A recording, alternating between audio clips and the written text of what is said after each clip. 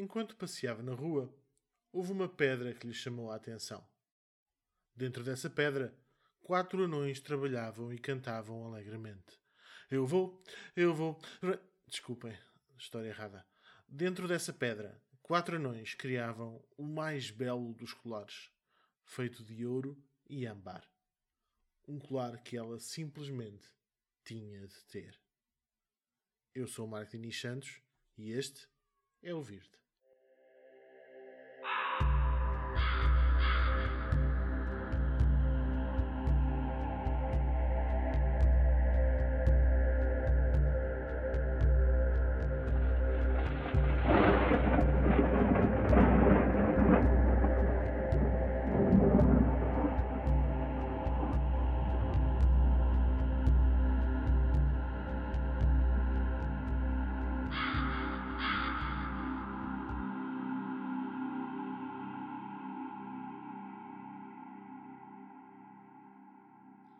Freya, a senhora da magia e da luxúria, a deusa mais vistosa de todos os panteões, a mais desejada.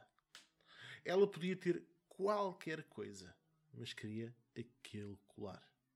E claro, ofereceu toda a prata que os 4 anões quisessem, mas eles não aceitaram. Para que prata quando tinham ouro e âmbar? Desesperada, Freya disse que faria qualquer coisa para obter o colar. Os anões conferenciaram e decidiram fazer uma contraproposta. A deusa das paixões teria de se deitar com cada um deles. Uma noite para cada um e o colar seria dela. Freya hesitou, mas o colar era tão bonito. Freya passou a exibir heroicamente o colar. Levava-o para todo lado e até dormia com ele. Ora, Loki, o deus do engano, ao perceber tudo o que se tinha passado, foi, obviamente, pôr tudo nos ouvidos de Odin, que, chateado, o incumbiu de roubar o Birsinhaman, que era o nome do colar. E então Loki transformou-se numa pulga, ou numa mosca, dependendo de quem está a contar a história, e enquanto Freya dormia, picou-a na cara para que ela expusesse o fecho do colar. E levou. Quando a Freya acordou e deu por falta do colar, dirigiu-se de imediato a Odin. Só que Odin exigiu-lhe algo em troca do colar. E não estamos outra vez a falar de deleites carnais. Odin exigiu que ela provocasse uma guerra entre 2 reis humanos que tivessem 20 reis subordinados cada um. E foi assim que a deusa da fertilidade deu início a uma sangrenta guerra que iria encher os salões de Odin e o seu próprio. E é inevitável falar de Freya e não falar de runa Ferru, a primeira runa do Eldar Futhark. Ferru fala-nos de bens materiais e quer dizer literalmente gado. É fácil ligar isto ao facto de, durante muitos anos, durante muitos séculos, a riqueza física individual estar ligada diretamente à quantidade de gado que cada um possuía. Freya e Ferru são o princípio feminino. Ferru é aqui também a chispa da paixão. É ela que potencia e que nos permite iniciar o caminho das runas. Caminho este que a nossa convidada de hoje percorre desde os 35 anos. Em comum temos o facto de ambos sermos jornalistas, ela no jornal O Jogo. Com o pseudónimo de Valkyria Valhalla, publicou o livro As Moradas Secretas de Odin, com Amadras, sobre runas, e mais tarde, já em nome próprio, publicou As Máscaras da Grande Deusa, com a Zéfiro. Convosco, no Virde, Cristina Aguiar.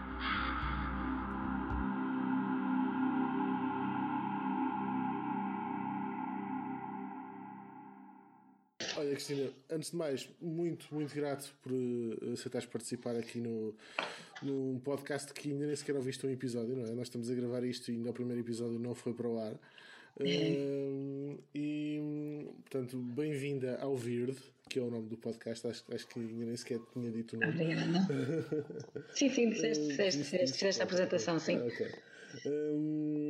E é um prazer enorme ter-te aqui.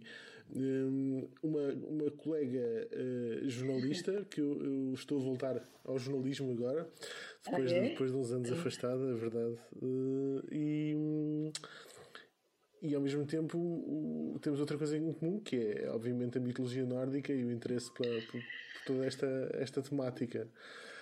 Faço-te uma pergunta que me fazem sempre, se calhar para a gente arrancar aqui da melhor forma, que é: como é que uma jornalista se interessa sobre estes temas? É a pergunta com que eu levo sempre. Finalmente a oportunidade de a fazer a mais alguém. A jornalista interessa-se por aquilo que realmente parece ser interessante. É a premissa essencial de ser jornalista. É tentar saber o que é que são as coisas que se apresentam naquele momento à jornalista. Eu sempre apreciei as questões da astrologia, do tarot, e portanto o meu ambiente fora do meu ambiente do contexto jornalístico está sempre muito ligado às artes que as pessoas ligam, às artes da adivinhação, à oraculagem, à mitologia, ou uma componente mais espiritual, se quisermos abreviar agora a questão. E eu contactei as runas de uma forma por acaso. É questão do acaso que aparece sempre, é que elas apresentam-se num determinado momento e nós estamos receptivos ou não e criamos a empatia, e por acaso foi muito interessante esse encontro que o Verde reservou para mim há mais de 20 anos, aqui no Porto, por exemplo, por acaso foi no Porto, de uma linguagem que eu desconhecia absolutamente, nem sequer sabia que existia e que valeu a pena conhecê-las. E foi numa consulta, por acaso, uma consulta de oracular, que não ia com a intenção das runas, porque não as conhecia, deram-me a conhecer e eu preferi as runas, e a partir daí nunca mais as larguei. Ficaste agarrada às runas. Fiquei agarrada às runas, porque as runas de facto têm uma ligação e criam uma empatia fantástica connosco. Parece que de facto existe no nosso ADN, está na nossa genética essa predisposição. É muito difícil explicar e tu sabes isso muito bem. Sei, exatamente. Percebo-te perfeitamente nesse aspecto. Olha, e tu és autora de vários livros dedicados à temática.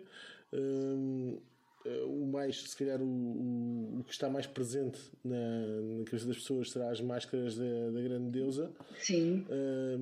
Que é o primeiro que tu assinas como Cristina Aguiar, não é? Sim. Tu tens um outro livro que eu por acaso nunca cheguei a ler e gostava muito de ler, mas é impossível de encontrar neste momento, que é As Moradas Secretas de Odin. Sim. Não é? Sim.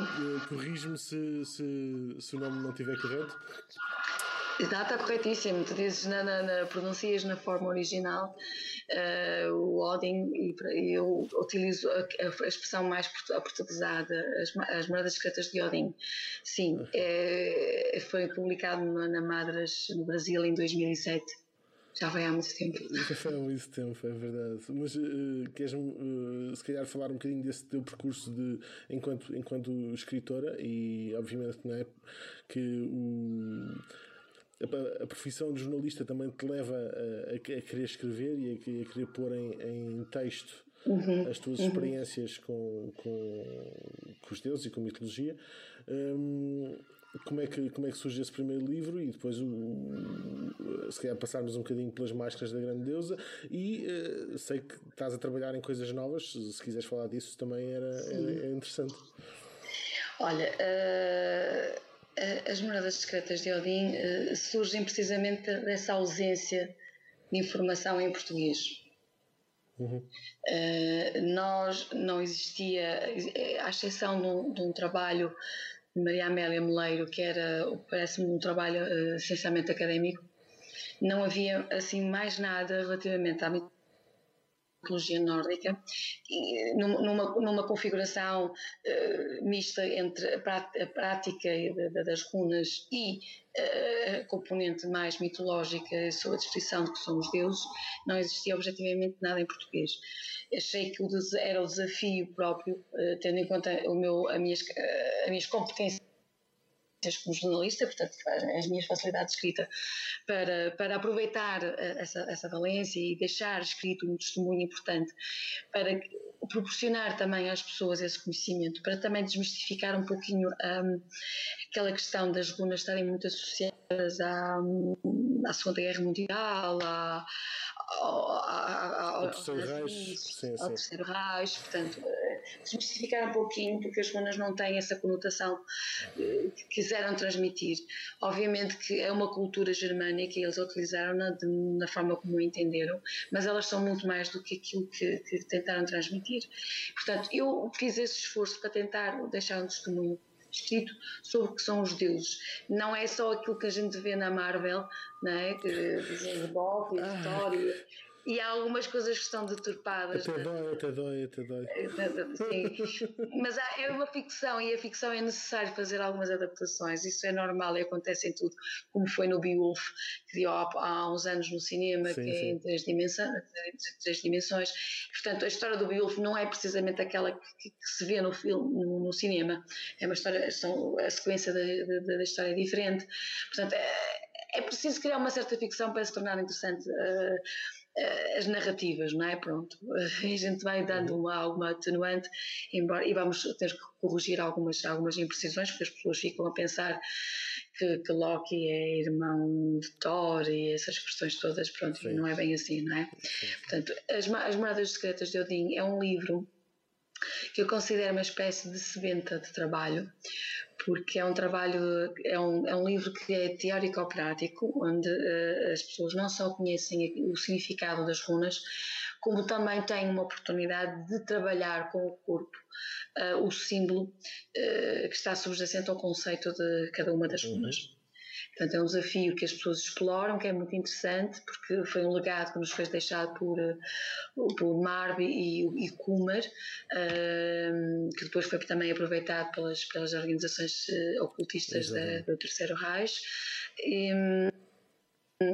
que são baseadas, inspiradas no yoga, embora não é o yoga, não é propriamente esse Estás a falar das runestadas, não é? São as runestadas, aquilo que nós podemos traduzir em português como posturas. Posturas rúnicas. As posturas rúnicas. Esse livro tem esse papel, é oferecer às pessoas o conhecimento, uma prática pessoal e desenvolvimento também pessoal, porque a pessoa fica a conhecer-se um pouquinho mais sobre si e que forma é que o símbolo interage com elas em termos psíquicos e emocionais também.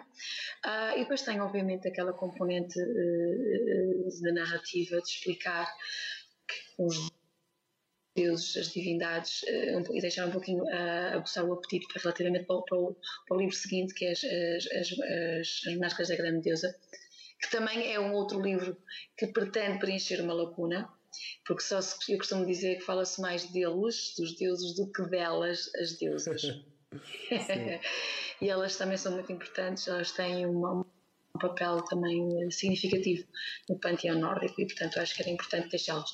O porquê do meu nome profissional? Porque é mais fácil as pessoas fixarem do que Valkyria Valhalla. É mais difícil de pronunciar o nome, é mais difícil de explicar também, e portanto daí que seja a utilização do Cristina Aguiar como uma marca mais visível, mais fácil de reter, é essencialmente por isso. E também um bocadinho o fundir dos vários mundos. Sabes que eu também senti isto, não sei se tu sentiste, que ao princípio era quase como se fossem duas coisas completamente separadas na minha vida, e depois a determinado ponto deixa de fazer sentido separá-las. Exatamente. É necessário integrar, porque eu sou aquilo, não é necessariamente isso é uma coisa à parte. Exatamente. Aquilo faz parte, nós somos um todo, portanto não somos propriamente coisas separadas. E achei melhor fazer essa integração. Eu sei o que é que estás a dizer e concordo. Sim, é correto. Olha, Facto, é. este episódio em particular do Verde, nós falamos da Freia, falamos da fantástica história, porque é uma história que eu adoro, da Freia dos Anões e do Colar. Birmingham, exatamente. E é engraçado trazer-te aqui também para este episódio, porque tens um livro inteiro dedicado às deusas. E qual é que é a deusa que te toca mais? Aquela que te. Ou Deus também podemos ir por aí, mas eu diria que Deus é o Odin, pelo aquilo que já li de ti, não é? Sim. E a deusa? Eu acho que acabaste de dizer quem é a Freia. É inteiramente a Freia. É a Freia. Sim, engraçado. Então acertei cheio no episódio. Sim. Sim, a Freia é de facto uma representação simbólica de uma grande riqueza em termos de recursos psíquicos, como eu escrevo no livro. A Freia está em todos os capítulos das Máscaras da Grandeza. Todos os capítulos, praticamente todos. E, portanto, ela é extremamente importante. Ela não é apenas a deusa do amor, ela é muito mais do que isso. Ela é a representação da mulher emancipada. Isso é muito importante ver nesse aspecto do arquétipo também. Tanto que ela tem a mesma prioridade que Odin na escolha dos guerreiros falecidos, né? Os que estão no combate. Ela tem metade. Que ela leva para o rol dela e... Sim, Volkswagen, exatamente. Ela escolhe 50 e o Odin outros 50. E isso mostra bem a posição da Freia no panteão nórdico. É ela que ensina o cetro ao Odin, não é? Portanto, sim. Ela tem essa capacidade de um conhecimento mágico, um conhecimento específico que não é propriamente a onda do Odin, até porque dizem, até nas narrativas nórdicas, dizem que quem pratica Saitr é ergi, e um ergi significa que é um homem efeminado, portanto não era muito bem visto e não devia ser praticado pelos homens, era só pelas mulheres. Era uma área exclusivamente feminina. Tem que ver também com a utilização do Gandr, não é? Sim, das vocalizações, exatamente. As varas, que eram as volvas, portanto as volvas significa vara, era quando elas batiam no chão para criar um determinado ritmo estático, muito semelhante aos tambores xamânicos, mas era uma área só das mulheres, o que provavelmente teria uma componente de energia sexual feminina muito grande. Muito grande, tanto que elas eram mulheres não solitárias ou celibatárias. Portanto, elas não tinham propriamente podiam ter relações sexuais, mas em determinados momentos elas tinham que manter a sua própria energia intocada, portanto, pelas atividades mundanas, se assim para ser mais fácil de explicar. Portanto, elas tinham uma força muito especial, era uma força muito... Era uma magia muito noturna, negra, num bom sentido. Temos que ver o bom sentido, porque as divindades negras não são diabólicas. Elas são negras porque elas têm a cor da terra. E daí que sejam diabolizadas. Sim, nós temos ainda muito aquela cultura judaico-cristã de tudo o que é escuro é mau, de tudo o que é o que é mais clarinho é melhor, mas a luz. Isto nem sequer a luz também há a luz negra, não é? Sim. Portanto, a luz, o contraste da luz e da escuridão são essenciais para o equilíbrio, portanto não há luz sem as trevas. Exatamente, não tens, é isso que eu ia dizer, não tens uma coisa sem a outra. Exatamente, há um equilíbrio, não é? Olha, e coisas novas a aparecer, em que é que estás a trabalhar agora? Estás a trabalhar alguma coisa? Eu estou a trabalhar num terceiro livro que está a ser bastante prolongado, é uma espécie de trilogia para completar os 2 primeiros livros. É voltar às runas, sim, mas numa perspectiva diferente, ou seja, contar as histórias que as runas ocultam. As runas são muito interessantes porque elas não se confinam ao aspecto meramente oracular, nem ao facto de nos possibilitar o contacto com os deuses e como também como sistema de comunicação que eles usavam à época, e elas foram extremamente populares até o século XVIII, sobretudo na Escandinávia, onde eram permitidos os calendários comuns, muito interessantes, que eram os calendários agrícolas. Mas voltando à questão, as runas contam-nos muito o que era, o podia ser o cotidiano daquele povo. Numa forma muito arcaica, e eu penso que as runas contam-nos muitas histórias de um homem mais distante, da humanidade mais distante, de uma humanidade mais primitiva. Não digo do homem das cavernas, não direi até aí, mas do homem numa sociedade agrícola, da forma como é que... Da Idade do Bronze, provavelmente. Não é? Por aí.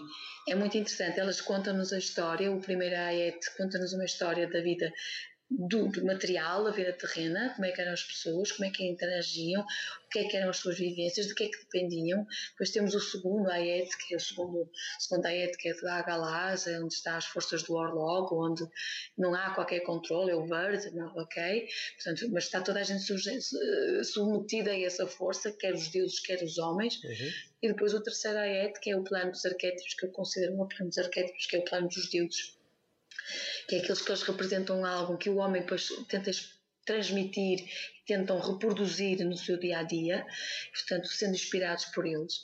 E eles contam, as runas são 24 runas, eu não conto 25, porque eu não considero a existência... Estou contigo. Não existe. É uma das é uma minhas... não runa, é uma não runa, exatamente. Portanto, aquilo é uma não runa, aquilo não existe. É uma das minhas cruzadas contra a runa branca. Não, mas não tem que ser não devia ser uma cruzada.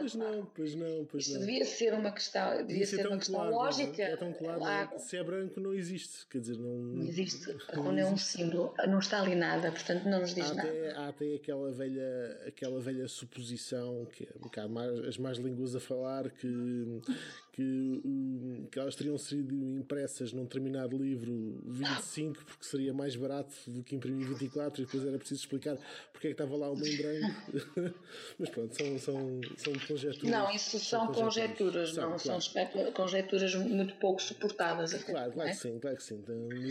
Mas não deixa de ter piada que o pessoal tenha... Isso é para tentarem justificar a existência desse expediente enganoso, porque quando sai a runa branca, não tem nada para dizer, as runas não podem responder neste momento.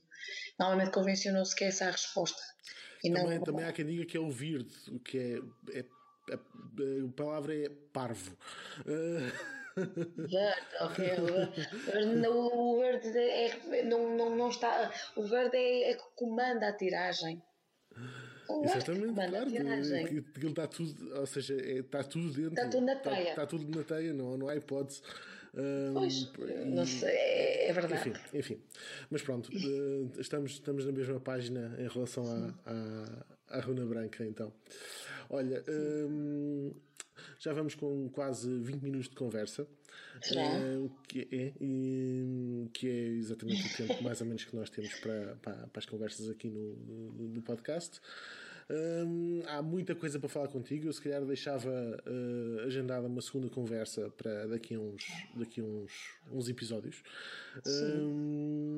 E antes de tudo, muito, muito grato por teres participado aqui no nosso segundo episódio do Verde, e até à próxima, Cristina. Muito obrigado. Obrigada, Marco. Obrigada. Até à próxima. Boa sorte para o projeto. Muito obrigada. Resta-me agradecer-vos por terem estado desse lado a ouvir este podcast. Não se esqueçam de o subscrever nas várias plataformas. É isso que irá garantir a sua continuidade. Muito brevemente terei novidades para quem me escreveu a pedir para criar um curso remoto de runas, como aquele que está a decorrer na Casa do Fauno, em Sintra. Fiquem atentos. Lembro ainda que a música usada neste episódio é da autoria de Pedro Queiroz Martinho e que o design que poderão ver no logo é da autoria da Mariana Scarpa. Tenho a sorte de estar rodeado de gente muito talentosa. Até ao próximo episódio Eu sou o Marco Diniz Santos e este é o Verde.